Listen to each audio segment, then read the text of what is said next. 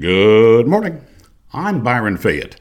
It is 12 December 2019, and as I wonder how anyone could get drunk on something as weak as champagne, more on that to come, I note that on this day in 1862, the USS Cairo was sunk on the Yazoo River.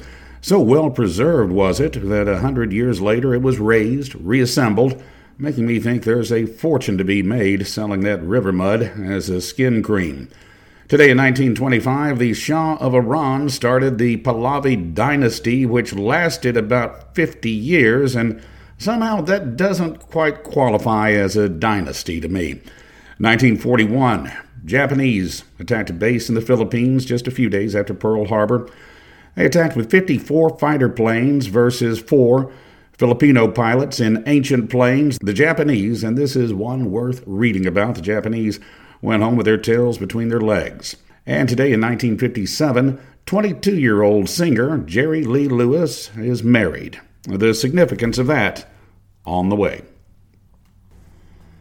Well, I always say there is some truth to many stereotypes, even when the stereotypes are inflicted on classes of people to which I belong. Hailing from this region called the Arklatex, I guess the big three assumptions are that we are always drunk, always armed, and prone to incest. Now, I'm drunk plenty, I'll admit that. I try not to carry a gun in that condition. As for inbreeding, well, look at my cousins, and you'll know why I was never tempted into that. The Duck Commander guy from TV a few years ago, he gave a speech extolling not incest, but what is considered statutory rape in many places. Phil Robertson, at one time, was about 20 and dating a 14-year-old girl. By his own admission, he lived in a whiskey bottle a few years. He advocated marrying girls no older than 15. Says that way you get one that isn't spoiled.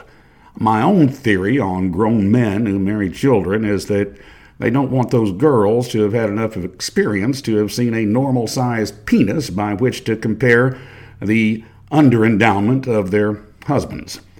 Another famous Louisianan almost hits all three stereotypes. There's an infamous incident where Jerry Lee Lewis went to jail when he was trying to visit Elvis. If no one ever wrote a country song about this, then there are no country songwriters left. Now, Jerry told Elvis he'd visit him later, but first he had to, get his pa out of jail down in Tupelo. Now, having sprung pa from jail, Lewis went to a Memphis bar and got loaded, apparently, on champagne. Someone in the bar recognized Lewis, thought it'd be a good idea to give him a present. The present was actually a pistol, loaded. This was just a few weeks after Lewis had accidentally shot his own bass player. Remembering now his appointment with Elvis, presumably drunk Lewis drove to Graceland, apparently not seeing the iron gates into which he crashed his car. Now, Lewis wanted to make amends for the damage, so he grabbed the bottle of champagne and tossed it out of the car window as a present, or at least he tried. The window was still rolled up. 2 stereotypes down, boozing and guns. But no incest, and no, he really was not guilty of that. It's not incest in most jurisdictions to marry your third cousin. It does raise eyebrows when she is 13 years old, and that secret marriage took place today in 1957.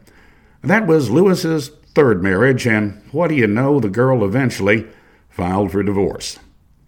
I'm Byron Fayette, reminding you to drink at home. It's cheaper, it's safer. Well, it's only safer if you don't have access to car keys, a pistol, a teenage cousin, and a wedding chapel.